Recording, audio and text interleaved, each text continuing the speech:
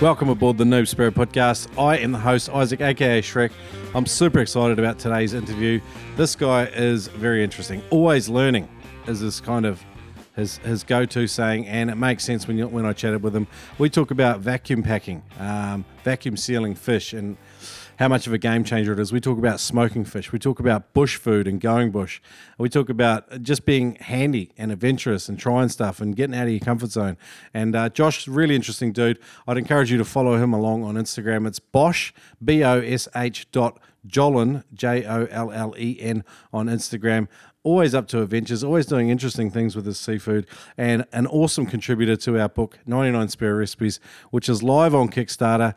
It's beating down into its final week. I'm super excited. We've met our funding goal, but I'd love it if you got on and backed this project because you love it and because you believe in it. And there's a whole bunch of awesome reward tiers available. One of the packages that hasn't fully sold out yet is a weekend over camping and spearing with me on Stratty, very much catch and cooking, and probably we'll have at least one featured Spiro chef from the book that'll come along on the trip with me, and we'll have an absolute blast over there doing that. Check that out. That's one of the reward packages available. 99 Spare Recipes on Kickstarter right now. If you go to noobspiro.com/99 recipes, it'll take you to the Kickstarter campaign. Get in there, get hold of it. Also, guys, the USA Freshwater Nationals is up 2022. Check it out at RockyMountainSpearfishing.org. It's in Lake Powell, Utah, April 29th and 30th. Check that out, USA Freshwater Nationals. I want to get into today's interview, but let's have a quick listen to Kurt Raymond with a Nooba story, who left it on noobspiro.com up in the Nooba Spiro's story section. Check it out.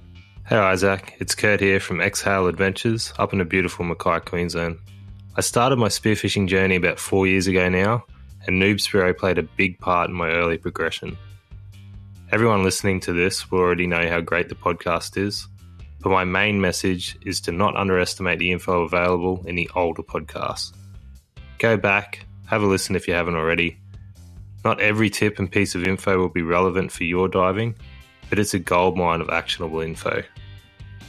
You might find yourself listening to a diver from another country, diving areas and hunting species you may not even have in your country, but you'll find there'll be some carryover with hunting techniques, gear setup, and even safety protocols. So yeah, go back, have a listen, see what little tips you can pick up and include on your next dive day. Cheers. And without too much more mucking around, guys, thanks, Kurt, for that voicemail. Let's get into today's episode with Josh Bond. I can't wait to get into today's episode, brought to you with proud partner Adreno.com.au. The Noob Spiro podcast has been partnering with Adreno.com.au for more than 100 episodes, and these guys are awesome. They have huge spearfishing mega stores all over the country. You can shop online or in store. Use the code NoobSpiro whenever you spend more than $200, and you will automatically save $20. That's right, use the code NoobSpiro online or in store when you spend more than $200 and save $20. I love these guys. I remember the first time I bought a spear gun at Adreno.com.au down at the Wollongabba store, and Adreno have been a huge part of the excitement that I have about spearfishing. Check them out at Adreno.com.au. Use the code NoobSpiro to save. Neptonics was founded in 1996, making trigger mechs in a barn in the Santa Cruz Mountains. Solid gear that works was their founding principle, and it still rings true today in every pull of a Neptonics trigger, in every snap of a Neptonics band, and in every whiz of a Neptonics speargun reel, singing with the power of another big fish. Got a great deal. You can use the code NOOB10 to save 10% off anything and everything at Neptonics.com. It's solid gear that works, equipment you can rely on. Save 10% off any order at Neptonics.com when you use the code NOOB10. Support for the Noob Spiro podcast is brought to you by Manscaped, who is the best in men's below-the-waist grooming champions of the world. Manscaped offer precision-engineered tools for your family jewels. Manscaped just launched their 4th generation trimmer, the Lawnmower 4.0, all across Australia and New Zealand. You heard that right, the 4.0. Join over 2 million men worldwide who trust Manscaped with this exclusive offer for you. 20% off, free worldwide shipping with the code NOOBSPIRO in one word, NOOBSPIRO, one word, at manscaped.com. Well, today I'm absolutely spoiled. I've got Josh Boland on the line right now. Josh, mate, you've submitted some cracker recipes for the 99 Spiro recipes book. It's an absolute pleasure to have you on the show. I've been following along on your Instagram journey and sort of stalking you. Does that worry you? Not particularly. It's good to know that someone's appreciating a bit of work at least. Mate, you do some good work. You're an interesting chap. One of your at the top of your profile it says always learning. What is that to you? Look, I think my friends would describe me as a sort of jack of all trades. I think my interest in things always jumps and changes, and like we were just talking about, I haven't been in the water for a little while, and like part of that's been for me doing a lot of work on my four-wheel drive and stuff. Yeah. I love my camping. I love my traveling and exploring, and yeah, there's just lots like always trying to grow myself and learn, and it doesn't really matter to me so much as to what I'm learning about, but I always just want to be learning. That's how I sort of get my kicks in life, I think. Yeah, nice. So, yeah. As a result of my stalking, I found out that you have an interest in jewellery, and I do. I dabbled in it myself when I was younger. Yeah, I went with a lot of abalone shell in New Zealand or Paua, and tried to make a few different things, and like get the old grinding wheel out and just fill your sinuses up with goodness. Have you done a bit of that yourself?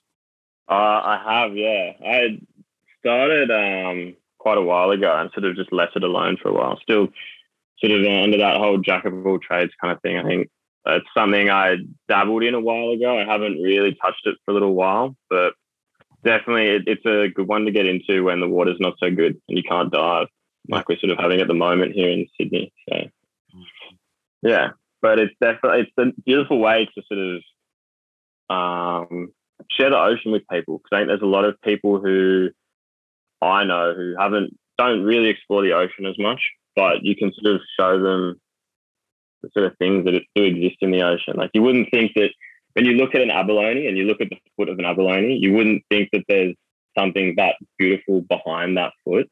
I think 100%. Some of the most beautiful stuff in the world. Like I've had Josh Humbert on, who's a Tahitian pearl farmer, and Sven Franklin from Melbourne. He's a jeweler as well, by trade as well, and he actually ended up making my engagement ring and wedding ring.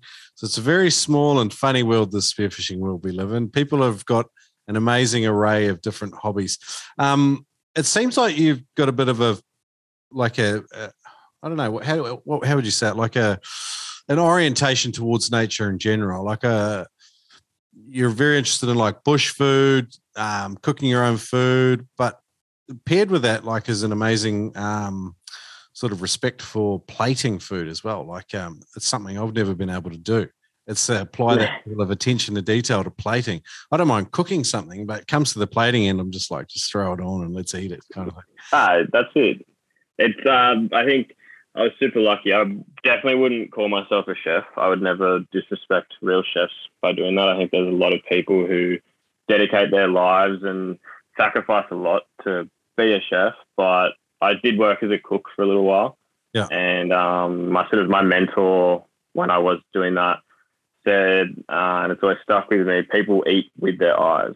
So, well, I'll be honest with you, like when I first started cooking and stuff, some of the things I was posting, they didn't always taste the best. They didn't always sort of like, but as long as it looks good, people can still find an appreciation for it. Yeah. I think it starts there, and big thing for me is trying to engage people with their food. I think it goes with the whole spearfishing thing. That's sort of how I started with it all. Was I feel like there's such a big disconnect for people now with their food and how that food comes to them, and how there's a complete disconnect between the food that gives you life.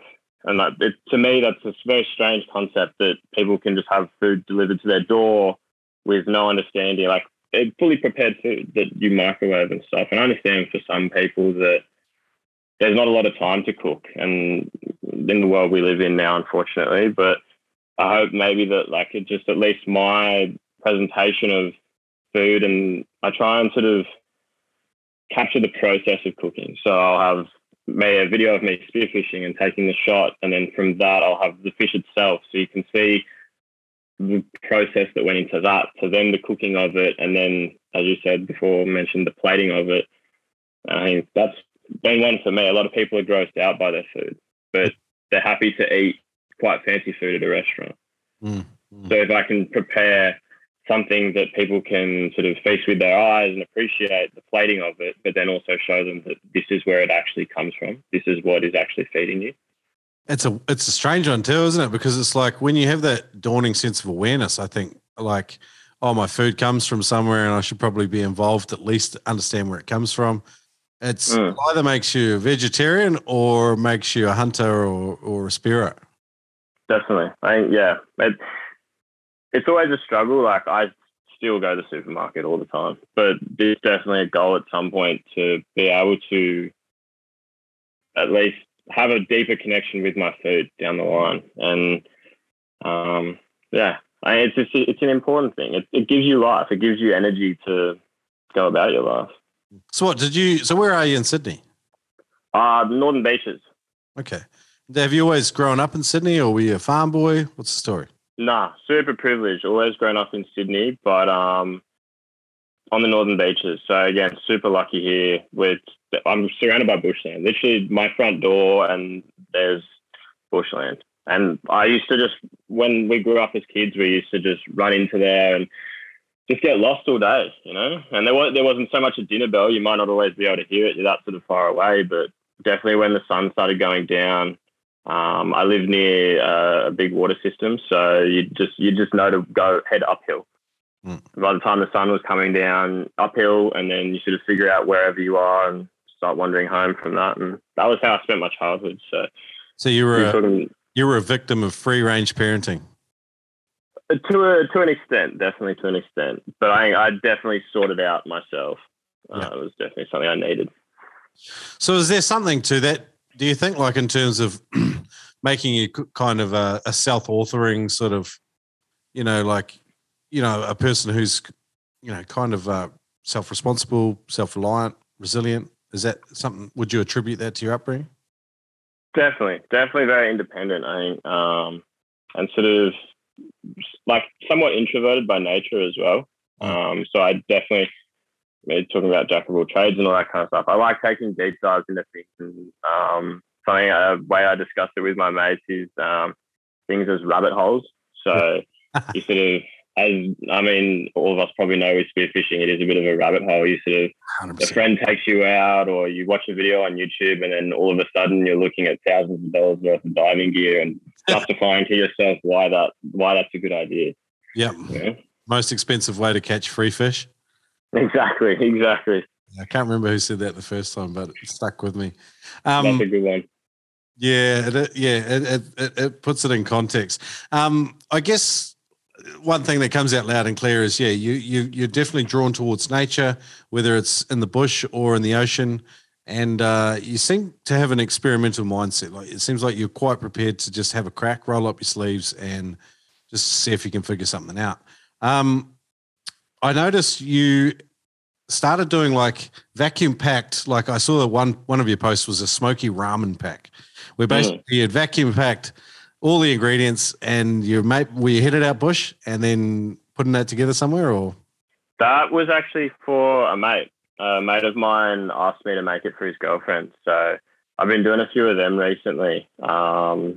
Just because we're in lockdown and everything, we haven't been able to sort of catch up with mates as much as we wanted. And a few of my mates have just seen the stuff I was doing. They're like, do you mind if I sort of have some, And it started with a mate of mine who I dive with a lot. Of course, we can go diving, but we couldn't cook the fish together. He's not so much into the cooking of the fish. Well, he loves his cooking, but like, I wish I could have been able to cook the fish for him and sort of show him what you could do with it. So I packed it all into vacuum seal packs, and then I dropped it off at his place for him to have.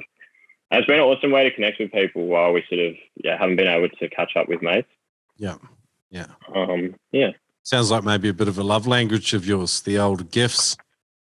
Definitely. I think hospitality was a huge part of my life when I finished school. Yeah. And I really connected with that ability. Not so much. I struggle with people in a larger context. I'm not good in crowds and all that kind of thing. So I struggled with the customer service side of things, but when you did have a good customer, there's something super rewarding about being able to provide them an awesome experience, an awesome night, and to help them appreciate food and drink or whatever it may be.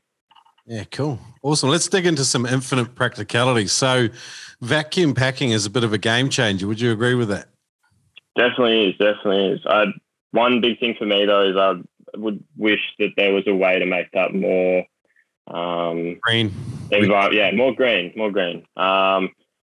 It is the thing. It is definitely a game changer. It changes the way you can store fish or even provide fish for other people, like in the ramen packs and that kind of thing. Yeah, I agree. It changes the shelf life of food, and it in terms of like caring for your catch, like vacuum packing fish seems to be like if you want to freeze something for any length of time, but like freezer bags, just the game is over within a month at most. Whereas vacuum pack, sometimes you can pull something out 3 months old and it's still fine. Yeah, definitely helps. I've found a tip people potentially if they are looking at getting a vacuum packer, you have to be careful with things like fish wings. Yep. And other maybe pieces that still have bones in them because those bones can puncture the bags. I've had a lot of problems with that, but as long as it's loins and fillets and that kind of thing, you're usually perfectly fine. When I was out on the Eastern Voyager and we were vacuum packing out there, they had like styrofoam sort of packing to put around the wings and stuff. Have you tried that? No, I haven't. I might have to give that a go. Are they the sort of packing peanuts you find around? Oh, no, more like the butcher's trays. Like you buy a tray of meat. Oh, yeah. The packing trays and stuff. Even with wings, you could use a tray on the bottom, put the wings in it, then put a tray upside down on top, then put it in a vacuum bag. And they'll keep for months. So I still haven't pulled out my wings and done a wing night yet. But how good, awesome, mate. Yeah, how good are wings, man? Mate, I think it's something that people are starting, like, definitely cracking onto now. Like, everyone I talk to sort of understands the wings and that. So it's definitely a big part of the culture now. But that's easily one of my favorite parts of the fish. And, like, if anyone hasn't already tried the wings, it's the same way you have dark meat on a chicken thigh. Yeah. It's dark meat of fish. It's insane how juicy and tender it is. It's like, and it's almost impossible to overcook. Yeah. Compared to fillets and stuff, which can be very temperamental in drying out and flaking and that kind of thing. Yeah, that's a really good point. Moist and succulent, particularly that bit straight under that fin there on the side. Oh, good stuff. You just suck it straight out to a little scoop of the bone there. Goodness. Yeah, that's it. Yeah, 100%. With the fillets, like it's a good point you make. I think, and I've had this conversation a few times recently, thickness of fillets, density of the fish fillet itself. How do people work out how long to cook things for? Like, do you personally, when you were starting, did you err on the underside of cooking and then just put it back in the pan or the oven later if you had to, or what's your? How do you work around that? Do you use a or?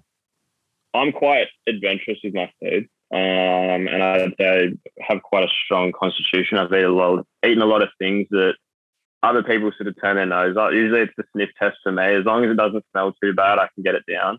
Yeah. So I always err on the side of undercooked. Yeah. Because with fish as well, especially, it's going to continue cooking once you take it out of the pan. So I don't eat a lot of fillets these days. I usually like to sashimi or prepare it into other things. Yep. But definitely if I'm cooking a fillet, I'm going for a sear on each side. So relatively hot temperature, and I'm not cooking many fillets for much longer than 2 minutes, 3 minutes. Yeah, right. I don't know if that's right or not, but that's how I've been doing it. Because, a lot of the time, the fish will continue steaming on the plate once you take it out of the pan, and it'll keep cooking. But I'm only cooking fillets probably 3-4 centimeters thick. Yeah. I'm not sure how many. Maybe 2 that is in. 1.5 inches, 2 inches sort of thing. Yeah. That sort of thing, yeah. Yeah, righto. Okay, cool. So you mentioned before, like, food was kind of like your gateway drug into the spearfishing world. Is that right? Definitely. That's, I think I'm an apprentice carpenter, third year now. So my pay's increased a little bit, but I've always had a love for food. And I think that started with my parents. They had a game we played because I think whether me or my brother were fussy eaters, anytime we tried something new, we got $1, which wasn't big money for them, but for me and my brother, when we were 4 or 5 years old, that was pretty huge. You know, it could change the course of your week. Wow, that's So kind of clever. I like it. yeah, so I appreciate them a lot for doing that, because there was a time we were in Noosa actually, and we found these balls that I wanted, and I asked my parents, and they were like, no, you can't have it, like, we're not just going to buy you that, blah blah blah. But we did have this game, so we went out for dinner that night, and on the menu there was a seafood platter. Yeah. And on that seafood platter was a lot of things that I'd never eaten, like things that are like balmain bugs or oysters and prawns, and like just a big mixed basket. Yeah. And I sort of looked at it and I was like, oh, there's so many things on here that I've never eaten. I can get a few dollars out of this one. So meanwhile, my parents are paying like $50 For the to platter. get me this seafood platter, but I'm trying new things. So I think it definitely started there, and I've always loved good food. But just it gets expensive, especially seafood. It's insane when I sort of look sometimes at the fish I'm catching or the things I'm eating, and then you go to a fish market where, in my opinion, the fish you get from a fish market is never going to be the same as what you can get yourself. And if you properly take care of it, I understand for a lot of people, they don't have the skills to go fishing themselves, so that's their way to do it. That's when they need friends like you. Exactly. Yeah, I do have a few friends asking for fish, but Me too. it hasn't got to that point yet. It's all for me at the moment. Cool. So yeah, definitely love my food. your parents served you up the seafood platter at a restaurant. You made $15. You bought the things you wanted, and that's how pretty much your love affair started. I'd say so. That's the biggest point I can think of. How old are you, man? I'm 23. Jeepers, you got a lot of wisdom on you for 23. When did the spearfishing journey start? Spearfishing started for me back in 2019. I was living in the UK just after school. I've got family over there, so I spent a year living over there, very much in the party lifestyle. I was deep in the hospitality world then, sort of working in bars and nightclubs. And it was interesting for me because it was the first time I'd been away from the bush and away from nature. The UK has a lot of nature, but it's also so densely populated that it's hard to escape that. And it took me a while to realize what was sort of going on, but I realized I hadn't seen bushland and stuff or nature for even like a few months, and it was really getting to me. Yep. So spearfishing was something that I was watching videos of, like the classic like Brody Moss and like Harry Lindley, Ryan Myers, all those kind of people spearfishing, and I just sort of said to myself while I was over there, I was like, when I get home, this is what I want to do, because this connects me to so many different aspects and areas of my life I can bring together in this one thing. And it's, to be honest, one of the first things that I've properly stuck with for an extended period in my life. My hobbies have always kind of come and gone, but spearfishing has stayed, which has been awesome. It's an infinitely complex sport, I think, at times. But I would love to hear, what are the aspects of it that grab you? I think, like we sort of discussed, the connection to your food and the way you can directly be a part of the food that feeds you. I think the time in nature as well. While we all say you got to go with buddies and stuff, and I think if you're ever looking to improve your skills, you can't really improve your skills if you're solo diving. Which for me was a massive thing, because for the first good while I was solo diving. I wasn't part of a club. I didn't really have any mates who were interested, and if they were, they weren't at all interested to the point that I was, where I wanted to sort of learn and push myself. What about the physicality side of it, like the free diving, the hunting? How have you found that? And I mean, you've been going sort of 2.5 years. How has that progressed for you? Have you had any struggles in those areas? I've definitely grown. but it's been a sort of slow growth. Like sort of saying, not having dive buddies and not being able to push yourself so much. It took a while for me to get that confidence to sort of meet new people and join clubs and things like that. I was a part of a club for a while, and I found that super valuable. I always recommend that to people when they first start. It was a massive eye opener to the wealth of knowledge of some of the senior guys who've been diving these areas for 50 years plus, maybe some of them. Yep. And they can, depending on the weather or whatever it may be, they can sort of go, oh, you're going to go to this spot and you're going to look under this rock and you're going to find this. And you see that in comps as well. The older guys who have been diving for so long, they just sort of somehow, like, I'll be out, I'm like, I didn't see any fish, but yet they come back with a full, like, Hessian sack full of fish. And you're like, how did this happen? Yeah, yeah. So it's a lifetime immersed in nature, I think, too, observing. Have you enjoyed sort of being part of that ecosystem, observing sort of, you know, the cycles and things under the water? Definitely. I find it a lot. I find animals a lot easier to sort of understand and get along with than people sometimes. I like a lot of anxiety and stuff. I was listening to your episode with Tim Coverman the other day, and that really sort of resonated with me. We'll get to the fear part later because I think that's interesting to talk about. But definitely the anxiety stuff. It's sort of that was to do with like not finding dive buddies and all that kind of stuff. But sort of overcoming that and realizing that it is important to connect with people and the animals and being able to observe them is super interesting to me. And having some really, really special experiences recently, came across a massive school, probably like 150, 200 cow-nose rays. Oh, wow. Just on, off the northern beaches. Is that your profile photo?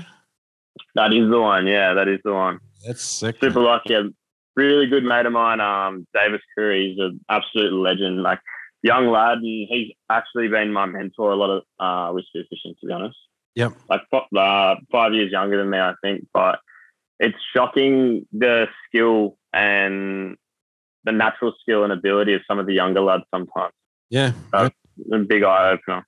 But yeah, he's got an awesome photography page. So if anyone's out there, check it out for sure. It's Davis Curry? Davis Curry. Davis and then Curry with a K. Koorey. Cool. I'll link that up in today's show notes at Noobspiro. It'll be noobspiro.com/Bolin. And I noticed with your Instagram profile, you did Bosch.Jolin. Very clever. That's it. That's it. It's always been my thing is the Bosch thing. So. Yeah, righto. Bosch, because you love the bush. Oh, I should change it to that, eh? Bush Jolin. It sounds like a celebrity chef's name, like a bush cook or something. I was going to actually talk to you about bush food and going bush. Like you're doing up your Hilux at the moment. It seems like getting out and amongst it is kind of what you're up to. Like definitely. Bush food, learning about bush food, and just daring to sort of go out there and get out of your comfort zone with it. Like, how did you start learning about bush food, I guess? Like, did you have some mentors? It's a tricky one in Australia. Australia has such a depth of the ecosystem is so deep, I think you could say. And a lot of the knowledge, unfortunately, has been lost because of the history of this country.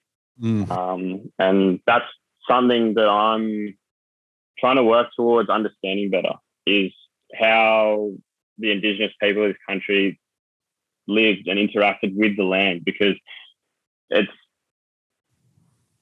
not the most effective way that we're currently doing it, I don't think. I think there's a lot of better ways we could do it, and a lot more stuff that comes from this country that we could utilize that we don't, because it's not things people are familiar with, because it's not what Europe does, or it's not what the US does, but things that can only grow here, things that can only sort of exist here, and we don't utilize them enough, I think.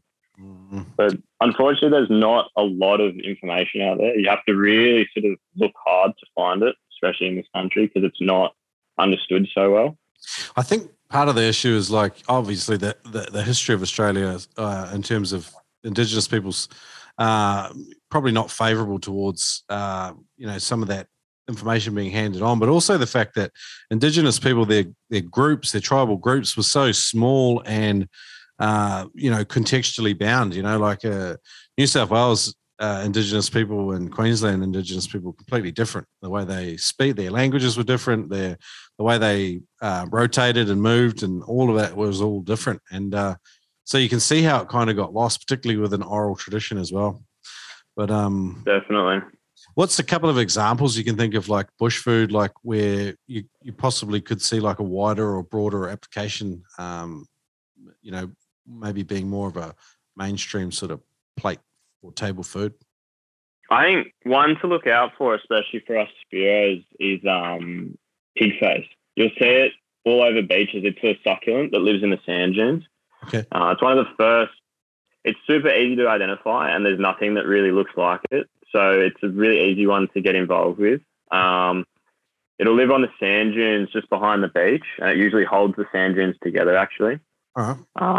And to be honest, I've never had issues eating it, whether it's in a built-up area or not. You probably don't want to eat it if it's next to a lagoon. Unfortunately, like lagoons in built-up areas, like where I live on the northern beaches, I wouldn't really eat food from them. But if you are lucky enough to live away from big cities and industrial areas, I've eaten things like sandfly and stuff like that as well. But pig face is awesome. It's like a salty strawberry. Okay. Oh, wow. Yeah. So have a look at that. Google some images, and then, pretty easy to identify. Has like a little pink fruit on it that grows under where the flower was. Starts out green and turns pink around this time of year, actually. I'm going to try and link up an image to that in today's show notes at noobspiro.com/pollen. Perfect. Like pollen, but with a B. And then people can all have a look at it. So pig face, an interesting succulent. Is it predominantly, do you know where it can be found? Is it predominantly New South Wales, or is it? I've found it all across New South Wales, but my understanding it grows on the east coast of Australia, and potentially across the rest of Australia as well. But unfortunately, probably more only in Australia. Okay, cool. That's where my experience is. Yeah, all good, man. It's interesting digging into local secrets and tips and stuff. Like some of it's broadly applicable and some of it's not, but they're interesting things that Spiros sort of get lost in rabbit holes, as you mentioned earlier. Rabbit holes, that's it, mate. Learn from the best. Adam Stern's courses at freedivingfamily.com are written and presented by some of the world's best freedivers and most experienced instructors. Lessons learned come from years of freediving and teaching at the highest levels and are now condensed and available for everyone. Go to freedivingfamily.com and use the code SPIRO and you get 20% off any course. Now there's Frenzel, Advanced Frenzel, Hands-Free Equalization, there's Mouthful and Deep Frenzel Equalization, even Bi-Finning Essentials. Get that finning technique right. It's the 1%ers that make the difference in spearing and allow you to have more time on the bottom, and you feel better even doing it. Go to freedivingfamily.com and use the code SPIRO to get 20% off any course. Adam Stern's courses at freedivingfamily.com. The Fishing Trips app allows you to find new people who are interested in going spearfishing, so you can go for a trip together. It's a great way to make friends and get some extra trips. If you are looking to get out on boats, if you're in an isolated part of the area where you don't have a spearfishing club and you still want to find a dive buddy and dive safer and smarter, download the Fishing Trips app. It's available on iOS or Android. Download it today. The Fishing Trips app will help you connect with your next best spearfishing buddy. Fishing Trips app. Download on iOS or Android today. In the world of freedive spearfishing, there's no magic breathing technique that's all of a sudden going to get you down and shoot massive fish at depth and holding big bottom times, but there is a way to do it safer and smarter, take down more fuel to maximize the time that you have there. Learn at noobspiro.com/TED with Ted Hardy from Immersion Freediving. If you take down more fuel, you can stay for longer. Learning to take a bigger breath is not such a big deal. Ted breaks it down for you with a free online course at noobspiro.com/TED. Take down 20 to 30% more air just by learning how to take a full breath. Again, learn how to do it free at noobspiro.com/TED.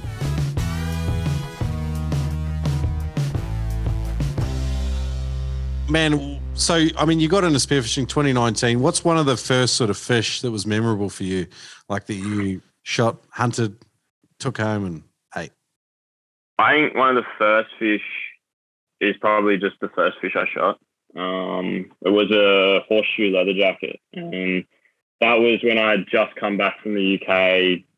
Hadn't invested in any gear or anything. I was wearing a surf wetsuit and like a mesh weight belt with weights that weren't the right weights for me, and a snorkel, like a clear, like cheapo toy shop snorkel, and a pole spear. And I just never pictured myself shooting any fish with that pole spear. And when I did hit a leather jacket, which I now know is you can pretty much catch them with your hands. Yeah.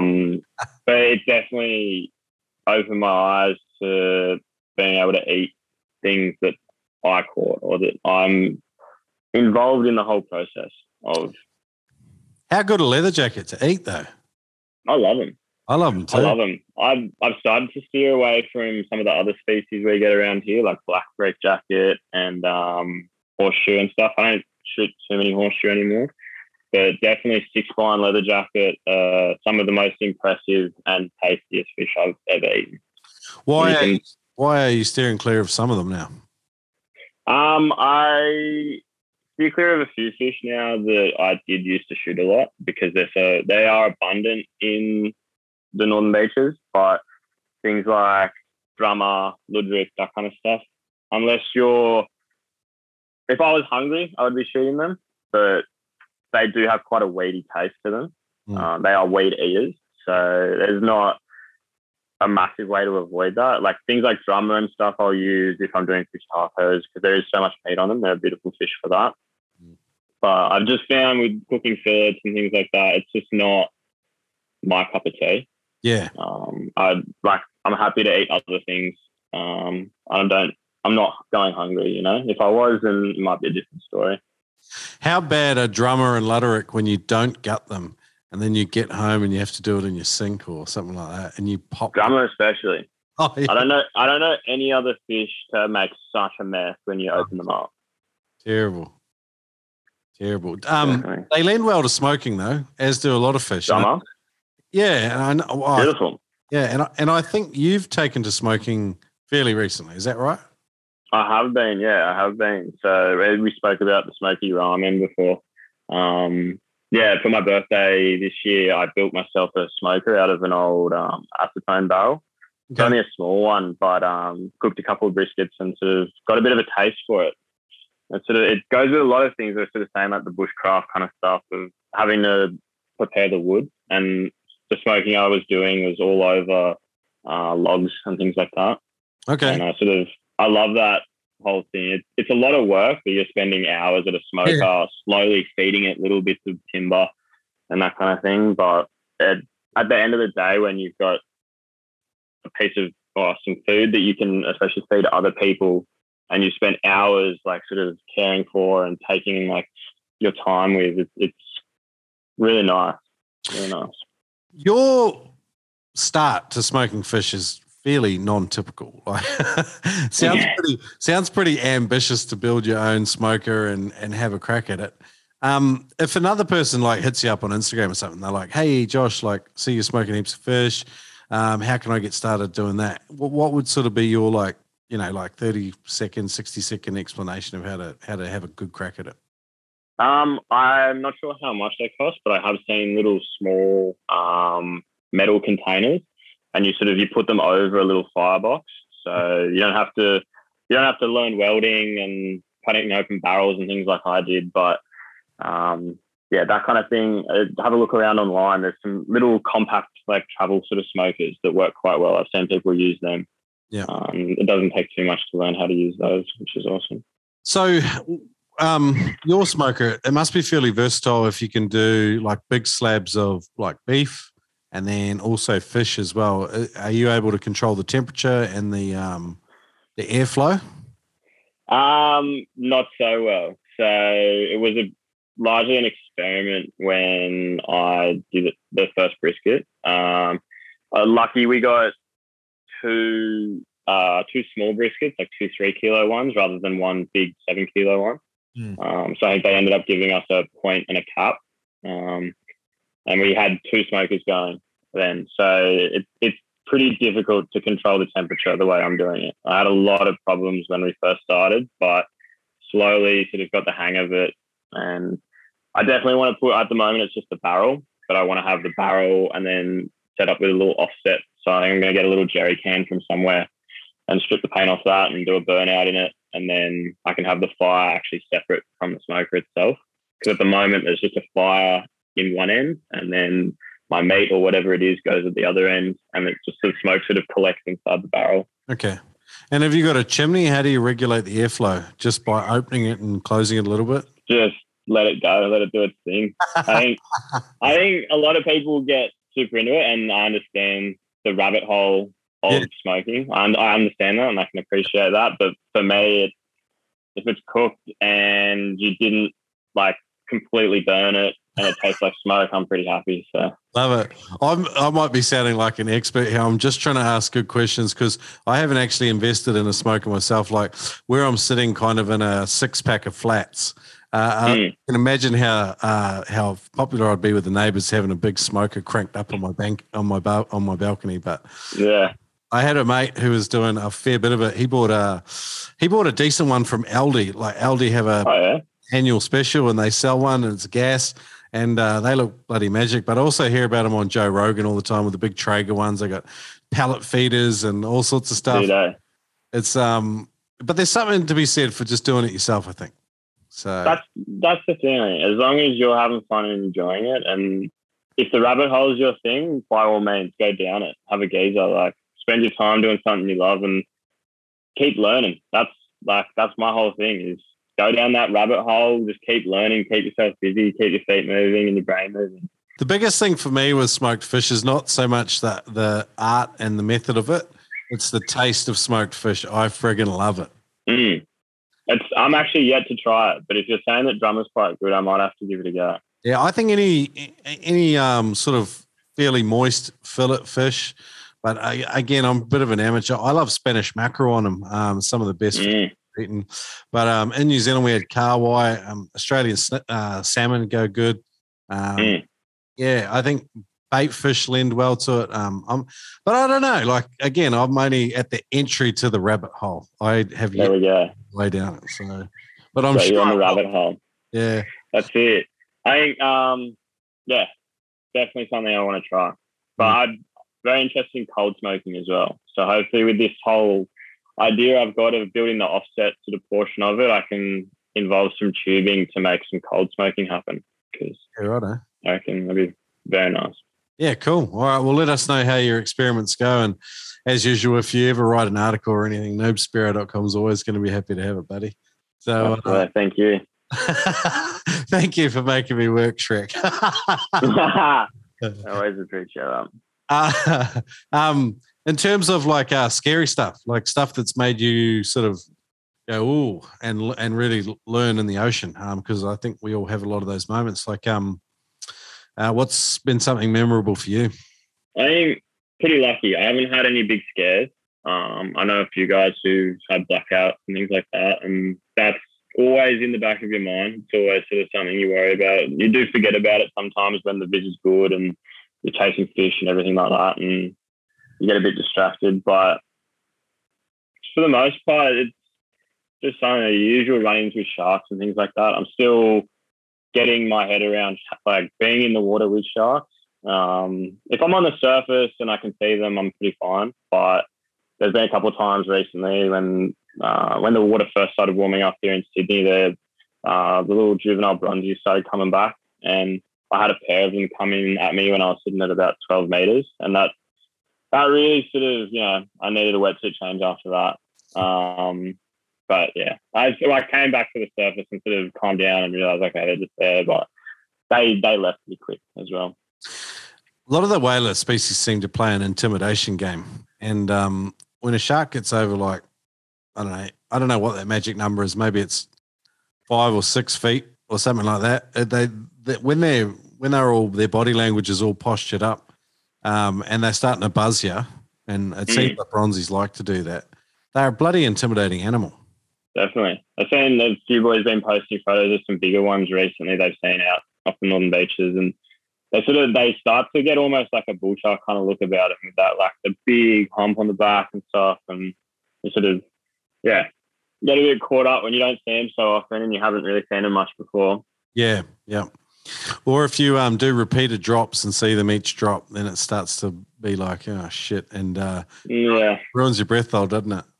Definitely. There's been a few. I think Luke Potts from Aquatic Rehab posted. There was a video he did a little while ago of a patch of reef on a pinnacle, and it was just covered in bronze whales. And I was just, and his mate, who's an amputee, just diving with him, loving it, shooting fish around him, like just ripping in. I was shocked. Like so much like appreciation for those guys, or at least respect for them doing that. I think. Yeah, I think sometimes like you can get acclimatized to different risks, and you sort of become almost like what causes other people a lot of fear and anxiety, you sort of become accustomed to. It's almost like that. Yeah, good point. For you, in the Sydney area, Northern Beaches, what's one of your favourite species to hunt, and how do you do it effectively? Hunting's still something I'm sort of learning a lot. I think I have an awareness about how it's supposed to work, but the application of that, I think, is still what I'm working on. Especially like we were sort of saying before, I've been out of the water for a little bit recently with the dirty water and the working and all that kind of thing.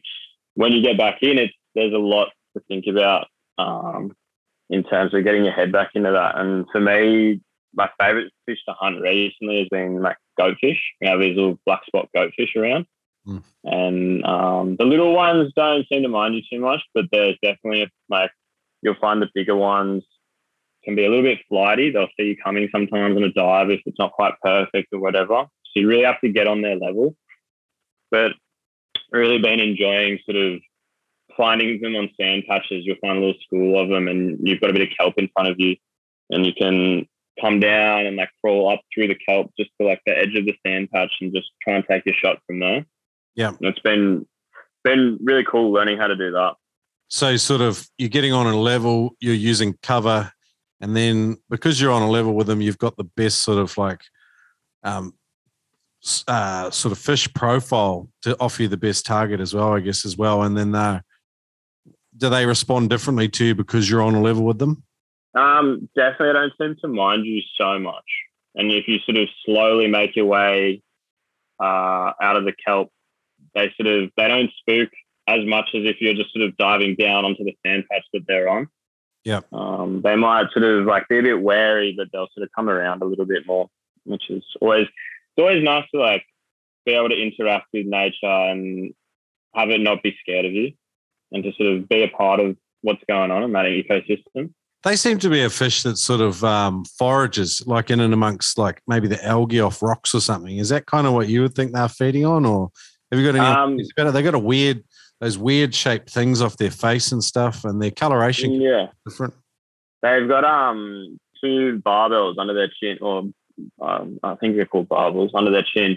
My understanding is they forage in sand. You can find them around rocks and stuff a bit, but for the most part, they feed in little sandy patches. And the bigger ones especially will eat crabs and little crustaceans. Okay. And I managed to shoot a pretty decent one recently, actually, which was super privileged. But that one, I dry age a lot of my fish. I hang it in the fridge, and I found that's like the best way to store fish. I've had fish in there for 7 to 9 days, unless you're freezing, 7 to 9 days, and they turn out awesome. And they dry out a little bit. They're not too much liquid coming out of them. But that big goatfish, under its skin, it had all this orange oil. Yep. And when I took my knife through, that oil was all collecting on the knife, and I could just scrape my knife along the skin. It would pick up all this orange fat, and that fat tasted like crab. Oh, wow. It was shocking to me, like how distinct that flavor was. And then I tend to try and make ramens and stocks out of all of my fish frames, at least all the clean ones. Things like drummer, morwong, all that kind of stuff, I don't particularly, just because the stock is going to bring out a lot of flavors in the fish and in the bones. And you try not to put the bloody parts in. Unfortunately, you can't really use them. Yep. But it was pretty crazy, in that stock I made from that goatfish was, to this day, probably one of my favorites. Yeah, right. So a couple of questions, like hanging dead fish up in your refrigerator at home, I think that would make my fiance and most other people's partners insane. Does it taint everything else in the refrigerator? What do you do with the excess moisture that wicks off the fish? And do you have a separate refrigerator for this? I do. I'm super lucky. We have a beer fridge in the garage, and that fridge is pretty weathered these days. So no one really minds it being. It's the overflow fridge. Okay. So it has a lot of pickles and beers and that kind of stuff in it. And I think everyone in my house has luckily become accustomed to it. I don't know if like a stranger would come, they might be a bit shocked by it, especially when there are a few fish hanging in there.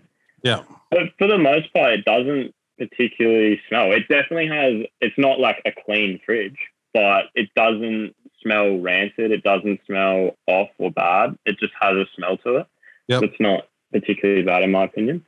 What about the moisture from the fish? Do they drip for like a couple of days when you first put them in? Yeah, they definitely do. I used to hang the fish. I've made little hooks out of coat hangers, and I used to hang them from the head, which worked quite well. But I sort of felt like it didn't give any excess liquid away to come off.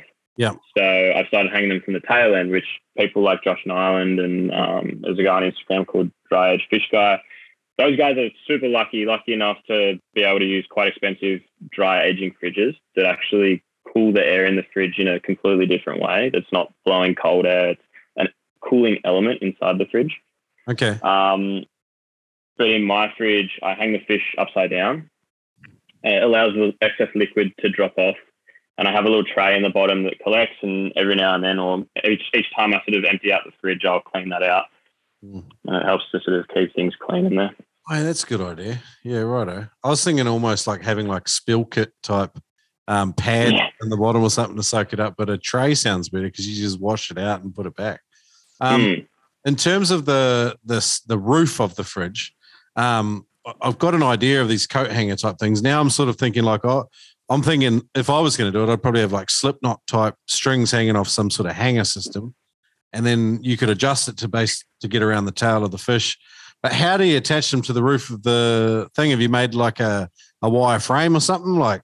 Yeah, so the fridge has racks in it, sort of as a normal fridge would. I think older fridges maybe more so, instead of the glass shelves or the Perspex shelves, they've got like wire racks. Yeah.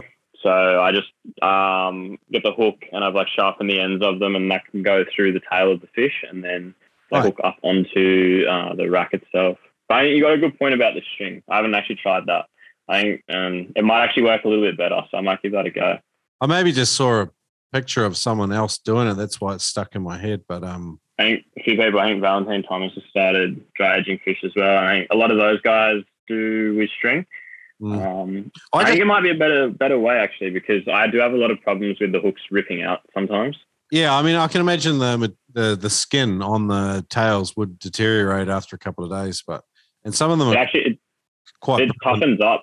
It sort of dries out. Yeah, so that's the thing. I think a few people have messaged me over time about dry aging, just because I've posted a bit about it.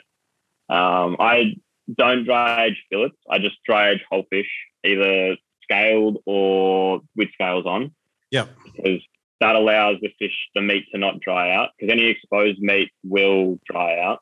Okay. And become like jerky. The way I did it, I just had to play with a surgeon fish because it's not scales either. So I thought, this will I left the skin on, filleted it, threw the rest of the fish away, to be honest. And then I just, I didn't introduce any fresh water. I just pat dried the fillets, and then I wrapped them in paper towels, put them in a Ziploc, just normal bag, like a lunch bag, put that in the fridge. And then I think it was like 36 or 48 hours later, I changed the paper towel. And then another 24 hours later, I pulled it out and I made the best ceviche I've ever eaten in my life, which awesome. That recipe actually made it into the book. I called it Shrek Vice. And that works for me, though. But that's really, to be honest, that's my first exposure to dry aging. And I've looked at some of the more advanced techniques. I just wanted a real simple sort of entry point for myself to try out. And it worked like just unbelievably well, like some of the best fish I've eaten. So. Rival sauce. I'm keen to have a look at that recipe. Yeah.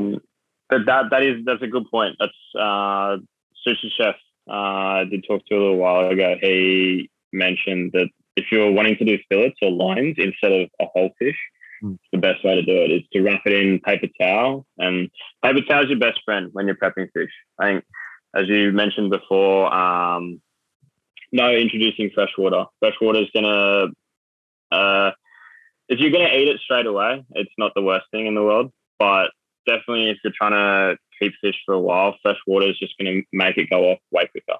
Yep. But you want to pat dry with paper towel, especially as nice as it is to use eco recycled paper towel. A lot of the time it's super thin and not really good quality. So you want to use tough, sturdy paper towel, dry it down, wrap it up. And like you said, Ziploc, or my friend mentioned cling wrap, just super tight around the fish. Yeah. And then changing that every day or two. Yep. But yeah, not the most eco-friendly, but that is the best way I've experienced to take care of your catch.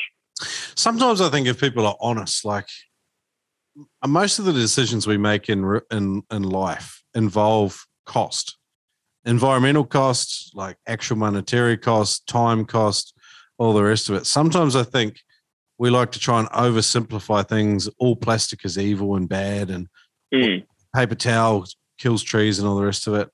Sometimes it's like we just got to have a little bit of maturity about it. It's like, is it worth potentially keeping a fish for 6 or 7 days? Or am I going to allow this fish to go off in 24 hours because I don't want to use plastic? It's like, what's the more ethical decision to make? I think life's full of those ethical dilemmas. And as long as you're thoughtful and intentional about it, I mean, that's about all anyone can do, isn't it? Exactly. I think you had a really interesting conversation with Lisa Ferrier the other day. Yeah. About a lot of this sort of stuff of like ethics and environmentalism and the sort of a lot of people falling into ideological traps, in my opinion, of joining a team rather than sort of having a perspective that's quite broad and sort of having your own values and things. Like if you don't want to eat meat, then it is what it is, but you can't deny the fact that your lifestyle is always going to have an impact in some way. You might be taking care of your lifestyle, or like you're impacting one way, but in a completely other way, you're damaging things way worse than other people. Yeah. And people sort of get lost in that and sort of, try and put people down for certain things. But like you said, like potentially the offset of catching your own food offsets the fact that you're eating food that's imported from another country on a boat. It takes so many emissions to come to your plate, opposed to you just using a paper towel that isn't recycled. Yeah.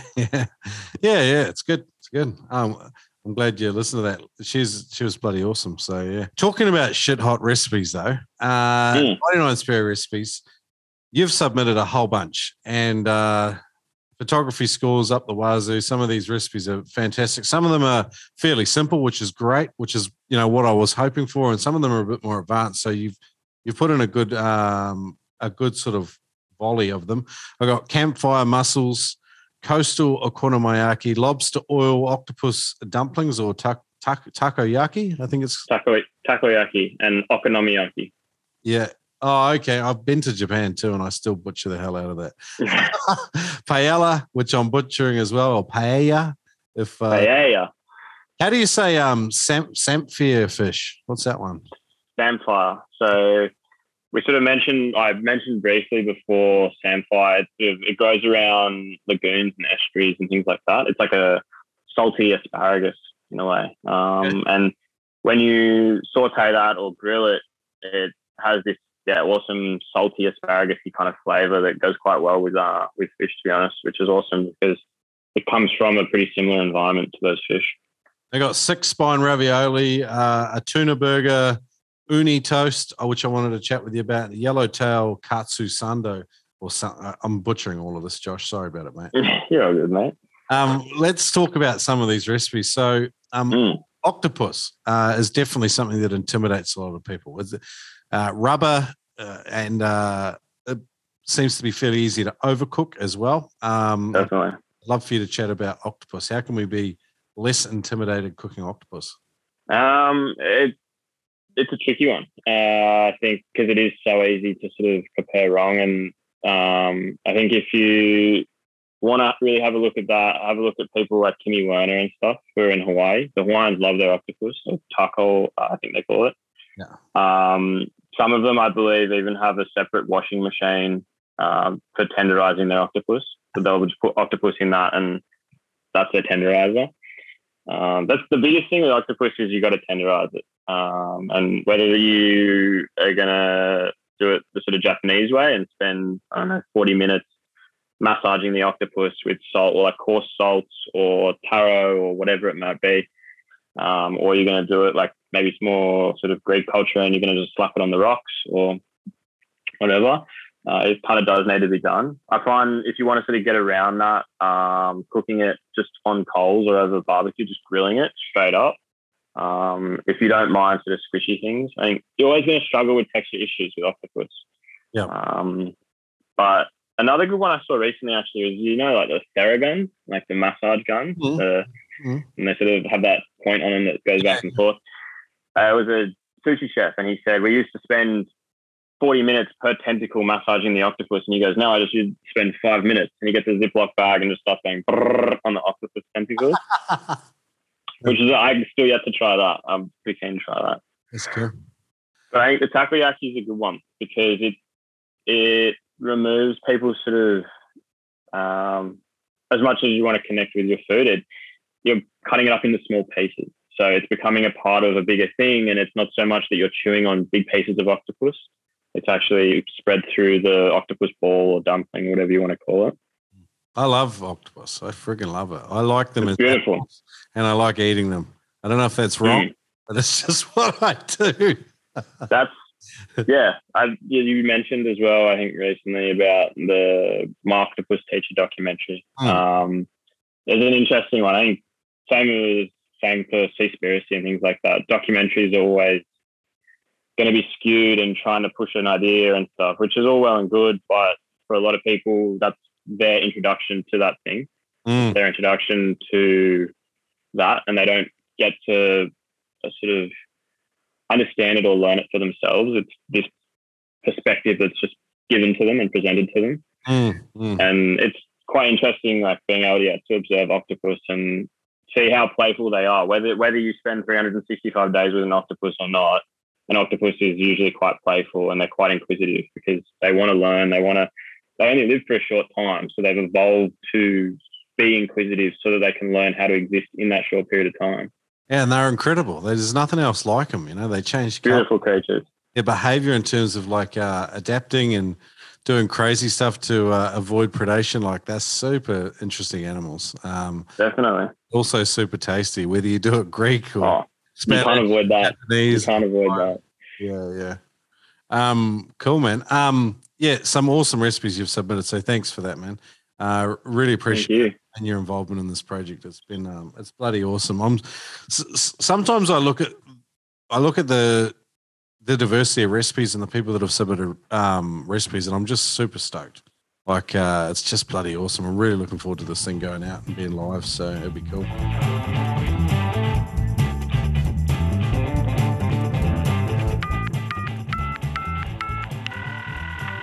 Shrek, my dude, you're killing it on the Noob Spearo podcast. Every guest you get on froths on the spearing life, and the actionable info is off the chain. Over here at Spearing Magazine HQ, it's the same, buddy. So many noobers are submitting their adventures, lessons learned, and pictures here at SpearingMagazine.com. Just wanted to say that noobers can get an international subscription here at SpearingMagazine.com. They can also check out our In the Face apparel, or getting a subscription to the world's greatest spearing magazine. Check it out at SpearingMagazine.com. Shrek, thanks. Love what you're doing. Jeremy out. Kill fish with precision and power, sending shafts from a stable platform with Killshot spear guns. Made in the Florida Keys by Ed Martin, you're buying American-made, dependable spear guns. Get $30 off any Killshot spear gun at KillshotSpearguns.com. Yes and amen, Noober. That's $30 off American-made performance spear guns at KillshotSpearguns.com. It says if they're in the shop or on the phone, they can cash in by saying, "Crikey, mate," or the Noob Spearo podcast sent me. Check them out at KillshotSpearguns.com, based in the Florida Keys. Equalizing problems can be something that derail you. Not today, my friend. Go to freedivingfamily.com. Check out either the Frenzel and Advanced Frenzel video or the Mouthful and Deep Frenzel Equalization course at freedivingfamily.com. You can use the code SPIRO to get 20% off any course at freedivingfamily.com. These courses are put together by Adam Stern and a select team of legends, and to help you overcome different issues and help you perform better. And some of them are extremely relevant for freedive spearing. Check it out at freedivingfamily.com. Use the code SPIRO to get 20% off any course. Moving on though, we were going to get into a deep dive chatting about anxiety. I believe you wanted to talk about that.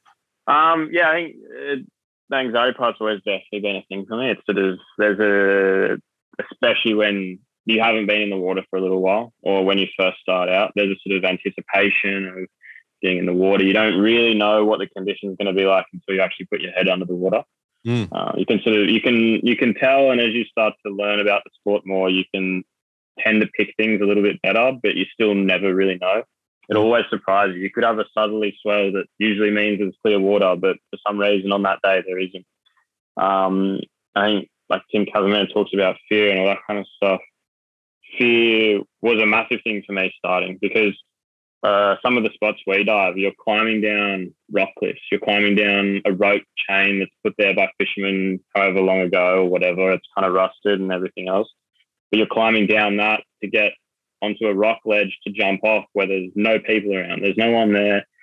No one's really coming to help you, which I think is when it's important to have your mates there. But it taught me a lot in terms of just pushing into fear and anxiety, and not always just thinking that was the true reality of what was going on. Because so often you have this anticipation or this fear or anxiety about going for a dive, and you jump in, and then the next thing you know, it's 4 hours later and you haven't eaten, you haven't had any water, but you don't really care because you're coming home with some fish to eat. Yeah. And you had the best day ever. You swam with a school of 200 cow-nose rays, or you saw some insane fish, or whatever it might be. It sort of opens your eyes and makes you realize that sometimes you've got to push into that feeling to sort of let that feeling know what's up. I always think of it as like riding a horse or something. It's like, because sometimes fear and anxiety can be like overwhelming, like, I don't know if you can relate, but like I've had moments where I'm in the ocean and it's like a washing machine, and you can't see because of bubbles in the water and just swell moving up and down. You're in a washing machine, and then like you've got a mast that's fogging up on you.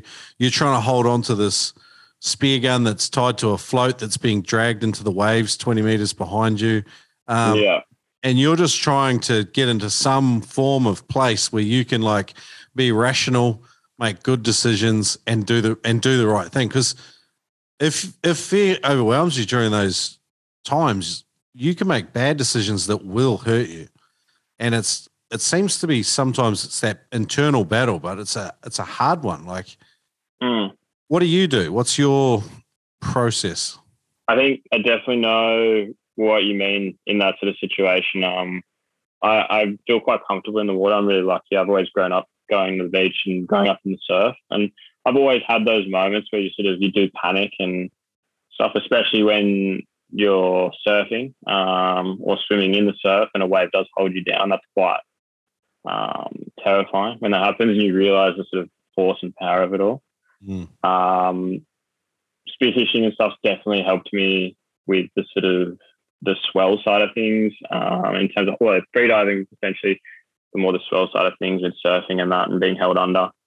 But just staying calm and like not being in a rush. I think just generally just slowing down is such a good piece of advice for anyone starting. And I think it's so many people talking about just slow down, because when you're in those situations, when you're trying to get back up onto the rocks and there's set after set after set coming, and you don't know how you're going to get back on, and you don't know how you're going to get back onto land, that can get overwhelming and it can freak you out a bit.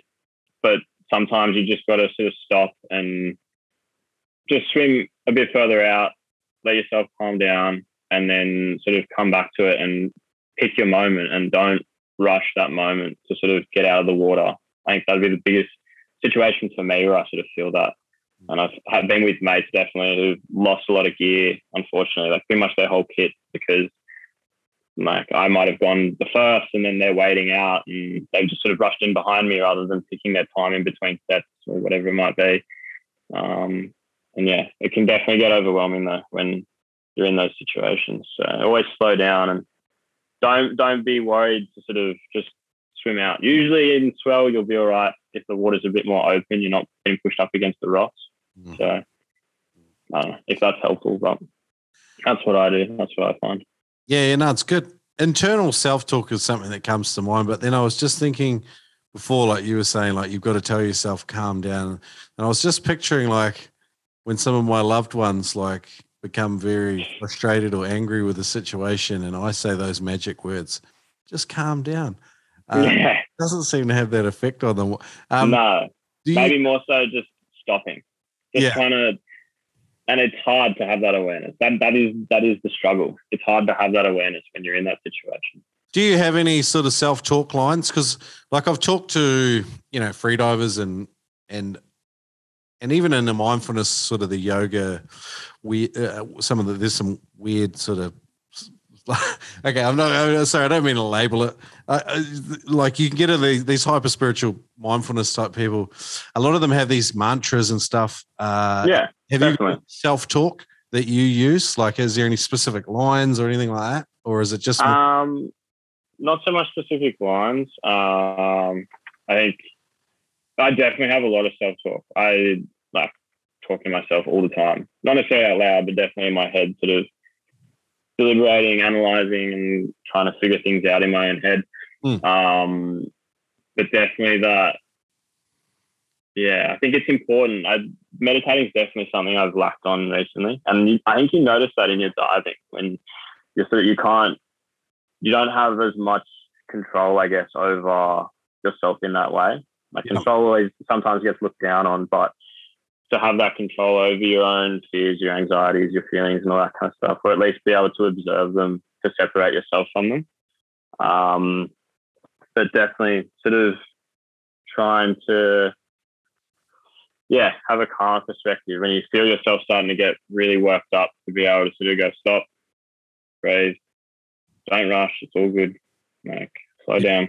Yeah, it doesn't have to be super like involved or anything. It just got to be like this clear language. And you've got to realize like, I think when you do mindfulness or any of these conscious sort of self-talk exercises, like for a long time I did Headspace. I did the Headspace app for about a year during some real difficult parts of my life. And I really enjoyed the opportunity to just sit back and watch the crazy shit going on in my mind and be able to put a bit of distance between that and then be okay with it. And I think anxiety in these heightened situations, like when you have that level of conscious control, I guess, well, it's not really control though. It's just conscious awareness. You can rationalize your way through it. You can find a way. Can you relate to that? I think so. I was thinking like the same way we try and hunt and stalk fish in terms of observing them and not sort of aggressively pursuing them or trying to control that fish's behavior so that it will come close. Like we do control it in a way so it will come closer, but you're not trying to chase it. You're not trying to force a moment to happen with that fish. You sort of want to be able to achieve that with yourself, to be able to sit there and watch yourself and not force things or control things, but just to go, okay, this is what's happening. What are we going to do about it? And sort of work your way through it, as you said, in like a rational way. More like the composer of an orchestra rather than like the drummer from Def Leppard or something. Hitting that double bass. Yeah. Sometimes our minds feel like that. I think one of the delightful things about spearfishing is like there's a reason for your anxiety. Like there's shit, spearfishing, there's shit that'll actually kill you. When you're in regular life, a lot of the stuff we're anxious about and worried about, it has no real threat to us. But there's a level of like anxiety that just seems unreasonable at times. I feel like spearfishing sometimes just gives you a chance to reset. I think I did have a pretty interesting conversation with my mum about this recently. And my mum's really interested in psychology and counselling and all that kind of thing. So she sort of is interested to see what I find from it all. and to sort of explain it to her as a meditation, that kind of thing. But for a lot of people, we do have these anxieties and fears and this sort of feelings and energy in our body that I think some people talk about in terms of, we used to be chased by tigers, but now we like catch the bus to work instead, you know? Yeah. So I think a lot of the time for a lot of people, these feelings of being out of control or anxiety, fear, stress, all that kind of stuff is innate. Whether you're sitting on the couch or whether you're working in an office, there's potential that you're going to be feeling these things. And doing stuff like spearfishing, I think gives, at least for me, in my experience, it gives those feelings inside me a place to exist in my life that makes sense. So those feelings are always going to be a part of me. They're always going to be happening and stuff. But if I just sit on the couch or if I just go to work and come home and don't do a whole lot, they're going to be there and it's not going to make sense. It's just going to be bubbling away, coming and going with no real, allowing me no real sort of understanding or control, I guess, in a way of it. Yeah. But if I can go spearing and put myself in potentially more risky situations or situations where those feelings are applicable and completely reasonable, it sort of helps me manage the rest of my life to not have that going on. Because in a way, those feelings kind of help you. That anxiety makes you hyper aware maybe, or the stress, the fear, like it is useful and it makes sense in that environment. I think it just runs counter to a lot of the orthodoxy that, you know, our society and the dominant zeitgeist makes us privy to. And the fact, it's like, you know, we exist in a world where everything is designed to make us comfortable and make our lives easier, supposedly make us healthier. And I think without having places in your life for discomfort, exposure to a higher level of risk, it's like we're not actually doing ourselves any favor by living lives like that, lives of comfort. They lack meaning, they lack excitement, and they lack, I don't know, just like, you know, like just, I don't know, it's like good stuff for your soul, you know, like going out fishing. It's just like you come back, you feel alive, whether you fish or not. And then you add the social side into it. Definitely. It's been super valuable getting ready for this because I was getting ready and I was like, I feel sad at my depth. Like I'm definitely on the noob end of the Spiro scene here. Like I don't know what I'm going to be talking about, but going back over my photos and things and looking at what I have done with spearfishing and just adventure and travel over the last 2 years, how much I've grown. And a big thing that sort of I realized today was that stuff makes us human. That stuff, like we only been living these lives for, I don't know, even the last 100 years. Like not even, like my grandparents were so involved in their food, so involved in like living. But now we have so much free time and so much freedom that I think I see in a lot of my peers and stuff. There's this struggle and people can't put their finger on what it is that's going on, what it is that is like isn't sitting right. I think largely it's that. It's that just people were so detached from what people have evolved doing for so many thousands of years. And if it continues on this path, I don't think it's necessarily a bad thing, but I think you can't deny that is how we've lived for so long. And to have that separation, it's like small things, like watching a campfire. You can just stare at it for hours and like not say anything. Yeah. Or like listening to the rain on your window while you're dry inside. Like I feel like that connects to something so deep within us because it meant so much to our ancestors to be listening to rain but still dry. That is such a important thing because it means that you're safe, you're dry, you're inside, you're not being the elements and stuff. Yeah. I like that. It's good thoughts. Like it's like almost like sometimes the extremes of life. When you allow extreme stuff into your life, it's like it almost, like when you're buggered from a day spearfishing, you don't have a better night's sleep in your life. You actually sleep 7 hours straight, easy. And whereas sometimes it's like if you sit at a desk all day, you live a life of, like nothing really happens during the day. You might feel anxious and stuff like does happen. I'm not saying it doesn't, but like physically and nothing around you really dramatically changes, and then you try to go to bed that night. I just like there's a sense of dissatisfaction, and I wonder we have problems sleeping and stuff. Like, I think so. moving. Was there anything else you wanted to cover with like anything else with regards to this broader conversation about mental health, sort of anxiety, stress, and how as it pertains to spearing in everyday life? Not really, to be honest. I was pretty comfy with how that's gone. Yeah, I enjoyed it too. A great segue out of this. Funny shit. Like, have you pooed in your wetsuit? Have you grog bogged your mate? Have you done any of those awful things that I find incredibly amusing? No pooing, luckily, but definitely getting seasick, and as we would call here, booting and vomiting, spewing, whatever you want to call it.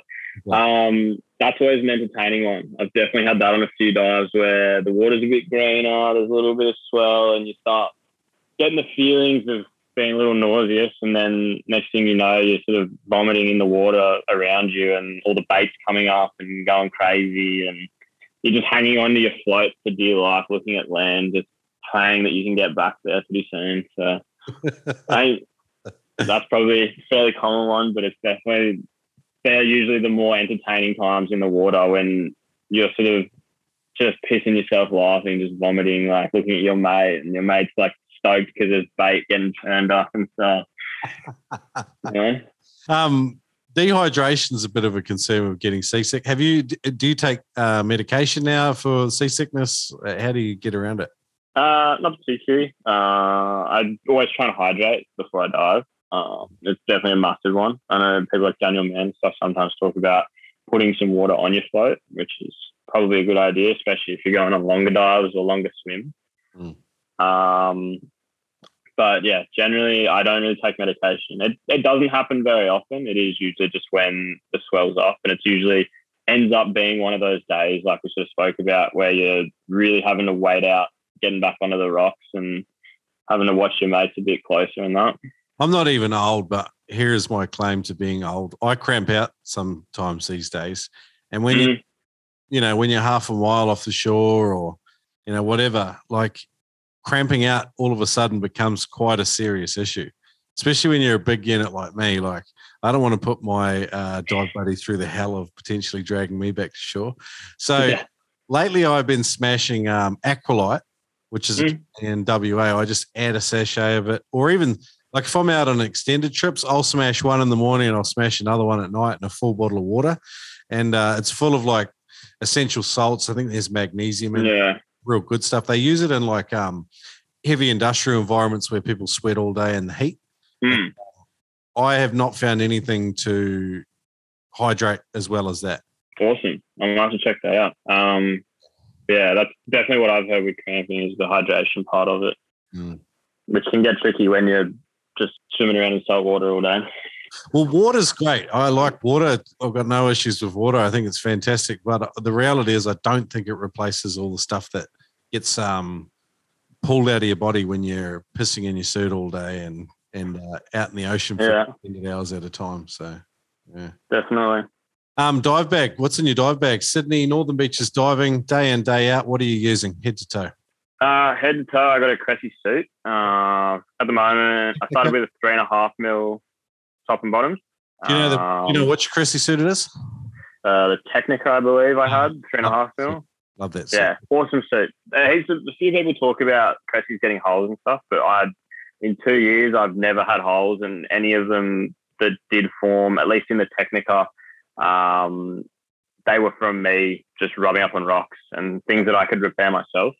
I think you've got maybe a couple of entry-level type suits now, but the Technica I think is still a little bit more expensive, and for good reason.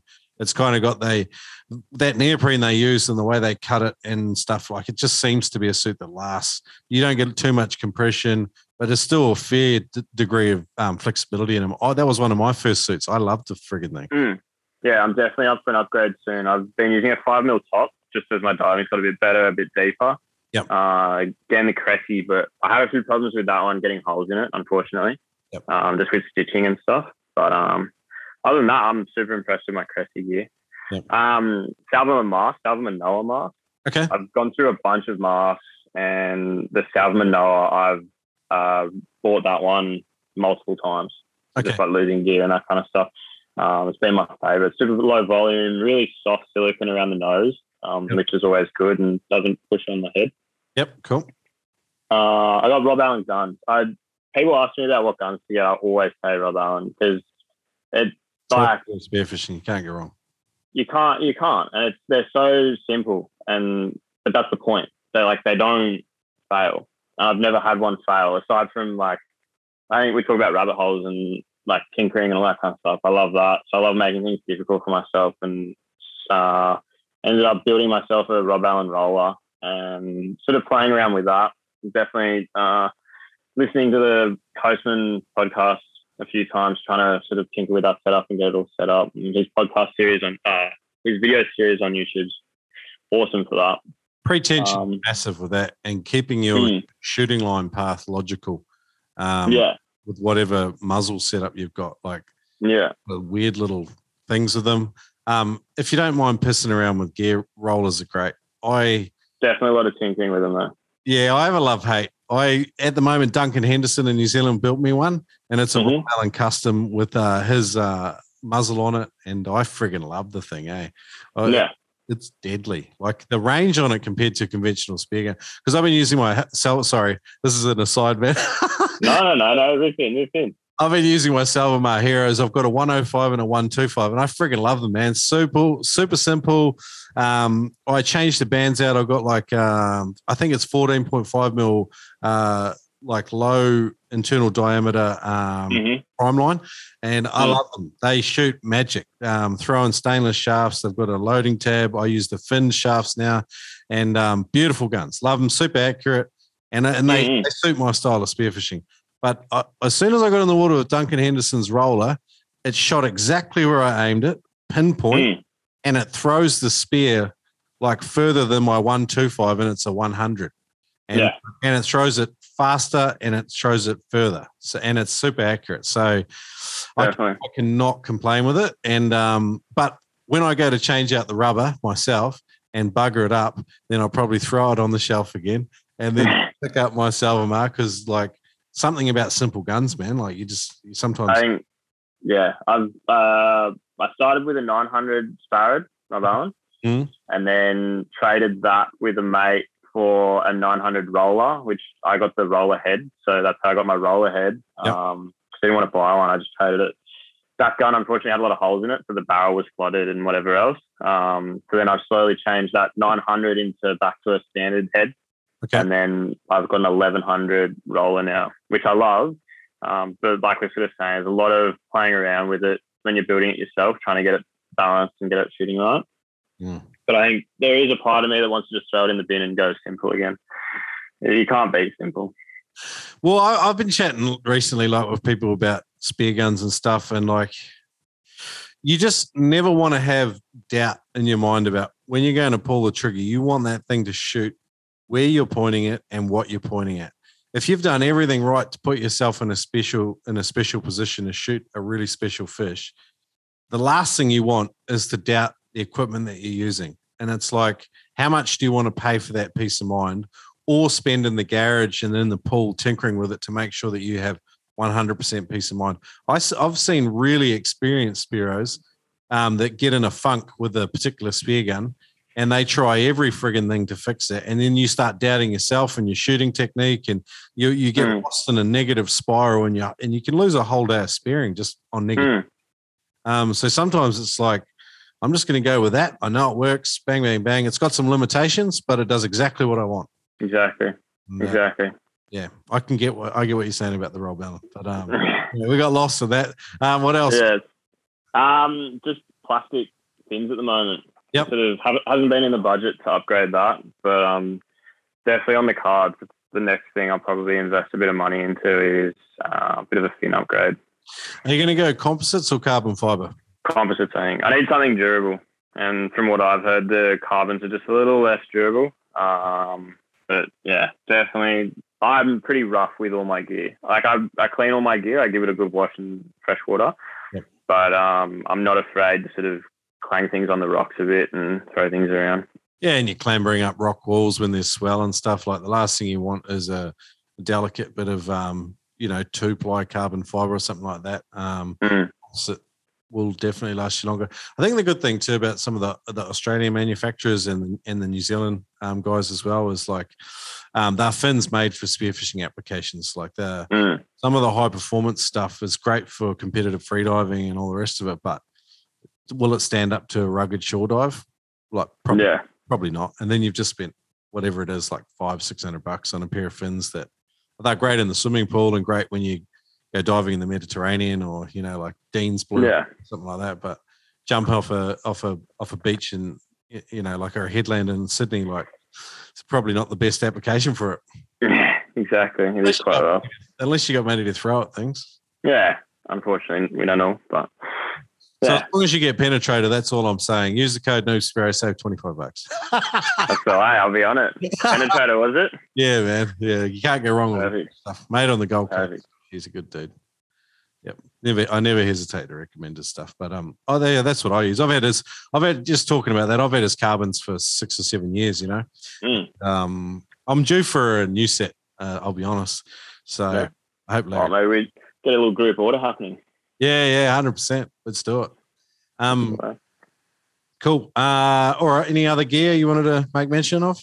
Not particularly. Pretty straightforward, pretty simple. Always playing around with stuff, but little flashes and things. I think that's maybe something if people are interested in making. I've been really enjoying PVC conduit, and you on eBay you can buy a pack of like 100 reflective stickers, and you just like wrap the reflective stickers around the PVC, and it gets pretty easy to lose them. So you kind of want to be careful how you use them. But if you're throwing them with like both open end on each end, they sink really slow and like flutter back and forth a bit as they sink. And that's how I've shot a few fish, actually. I shot my first bonito ever was down on Eden on the south coast. And never really seen them or have them like come in real close before, but through the flasher, and whole school of them just came straight in, and they're all just buzzing the flasher, and you could sort of come down, and they had no interest in what I was doing. All they wanted was this little PVC bit of plastic that cost me $5 to make. So no ballast in it, just the PVC with the reflective stick? No ballast. Yeah. Just open PVC with probably like 20 mil diameter, reflective stickers on it. Happy days. Sick. Love it, man. Cool. All right. I'm going to experiment with that myself. Some people just throwing a teaspoon or spoon. Everyone sort of has a different version of it, but especially if you're in blue water, it seems to be a game changer. 100%. Fish go nuts for it. Anything shiny.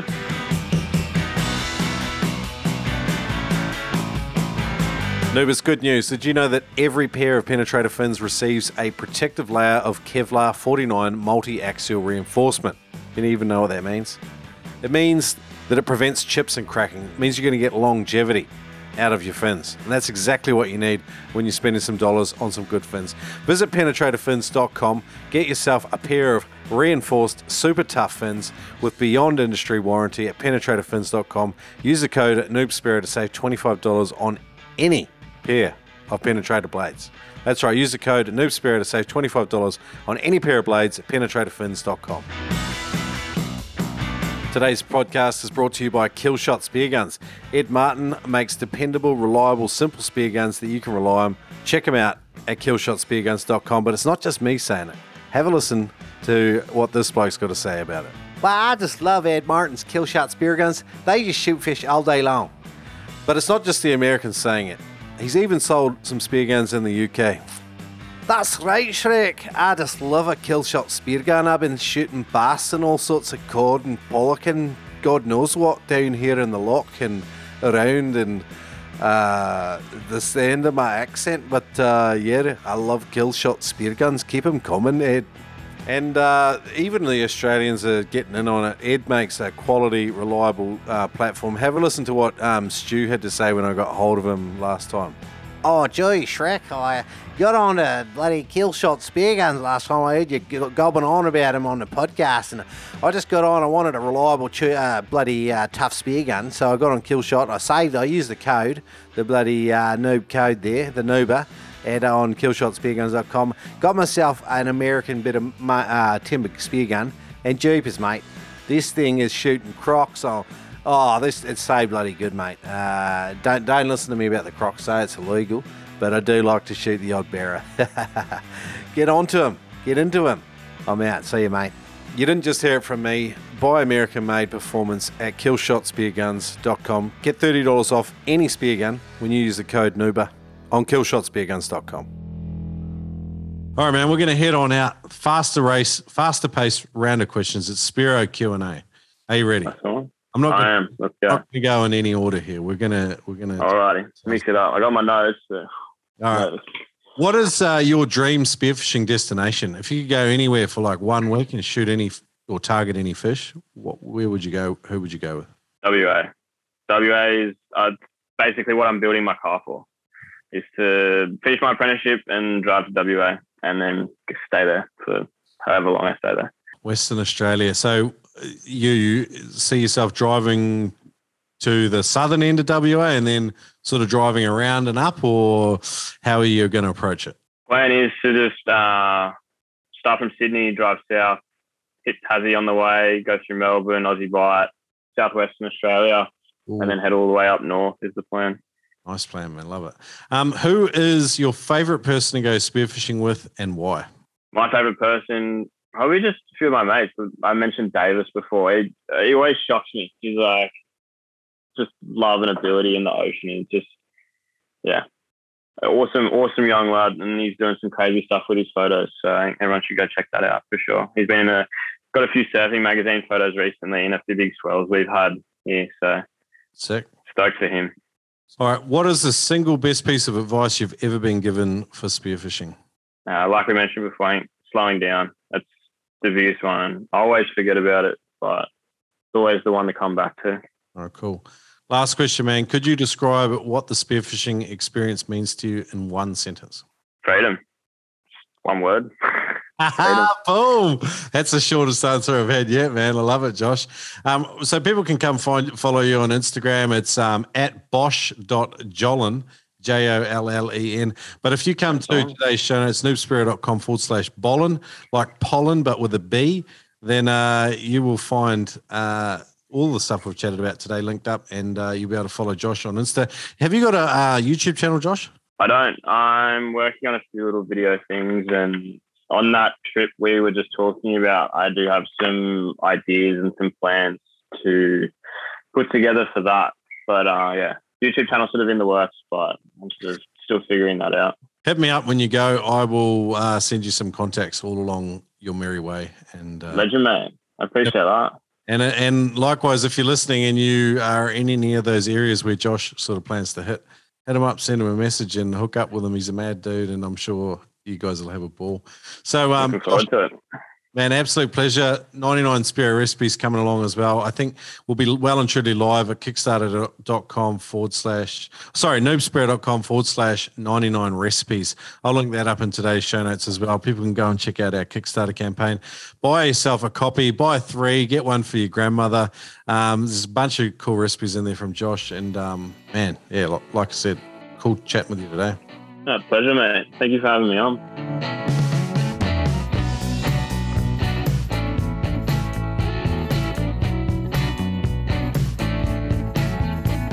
Hey guys, I hope you enjoyed listening to Josh and I riff and chat. I really enjoyed interviewing him, and I hope you enjoyed and took away something from today's interview. If you didn't get the message already, please go to noobspiro.com/99 recipes. Jump on 99 Spiro Recipes if you believe in this project. It's crowdsourced recipes from Spiros from all over the world, just like you. There's been a lot of work going to this project, and I'm super stoked it's already reached its funding goal. There's plenty more cool packages available if you want to back it. There's different reward tiers. Check it out, noobspiro.com/99 recipes, or go to kickstarter.com and type in 99 Spiro Recipes. Next week, we're off to chat with James Sacker. I call Josh a Renaissance man. James Sacker, very interesting character, absolutely crazy about spearing, and he has loved it for a long time. One of the most interesting spearfishing hunting techniques I have ever heard on the Noob Spiro podcast drops in this interview, and it's coming out in less than a week. Check it out, James Sacker. Join me here on the Noob Sparrow podcast. Subscribe, listen, learn, share it with your mates, leave a review.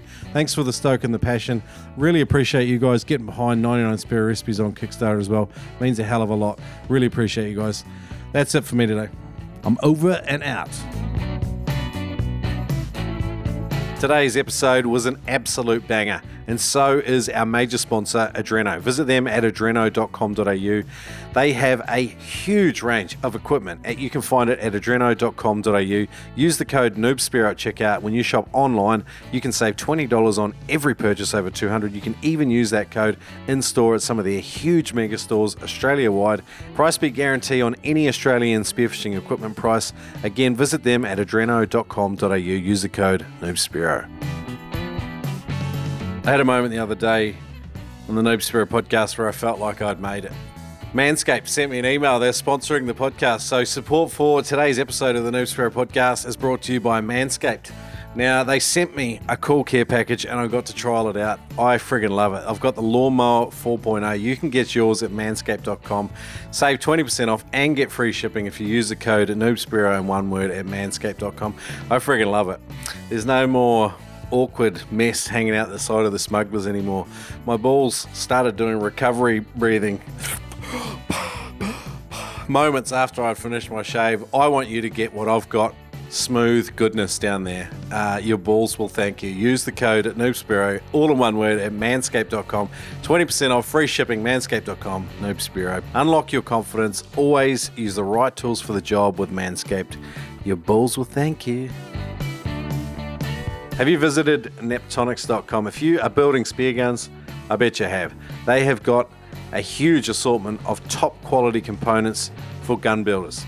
Not only that, but they sell all sorts of equipment. They are the one-stop shop for all spearfishing essentials, particularly in the USA. They also have free shipping on orders over $99 in the USA. And a great deal for noobers today, you can save 10% off your entire order when you use the code NOOB10 at checkout. Go to neptonics.com, use the code NOOB10, 10% off.